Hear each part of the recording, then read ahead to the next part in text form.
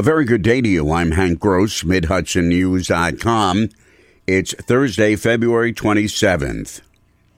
Skylar Davis, also known as S. Dot, the leader of the Southside Gang in the city of Newburgh, was sentenced in U.S. District Court to 30 years in prison in connection with his robbery and participation in the murder of Samuel Stubbs, who was 67, in Newburgh.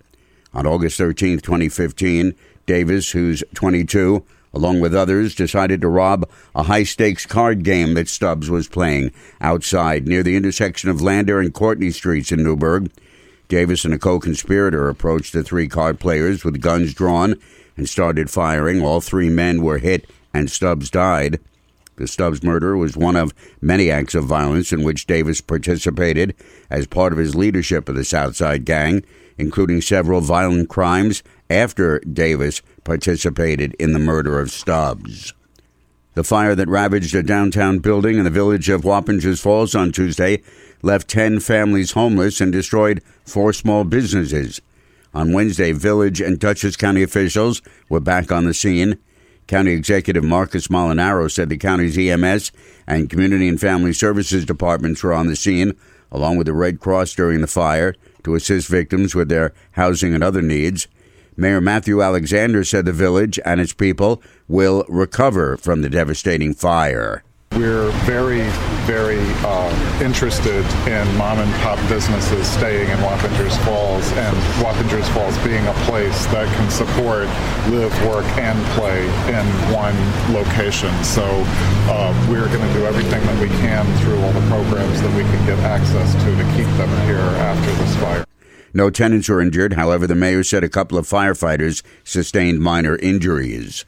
The Environmental Protection Agency will begin work using Superfund legislation and funds to conduct asbestos abatement and cleanup on the former IBM facility, Tech City, in the town of Ulster.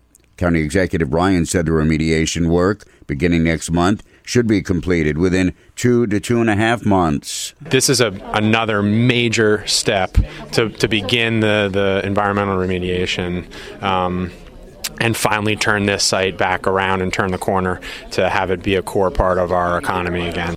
As the remediation gets underway, the county will begin to try to attract new business to the former site.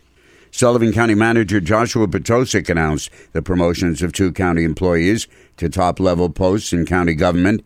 Michelle Huck, most recently executive assistant to the county manager, has been named assistant county manager. She's been with the county since 2002, initially working for the county legislature. Stephanie Brown, who most recently was assistant county manager, has been named commissioner of the Division of Health and Family Services. She's a registered nurse. She replaces Joseph Todora, who announced his retirement this week after serving with the county for 32 years. Last week, the county said he was on paid administrative leave.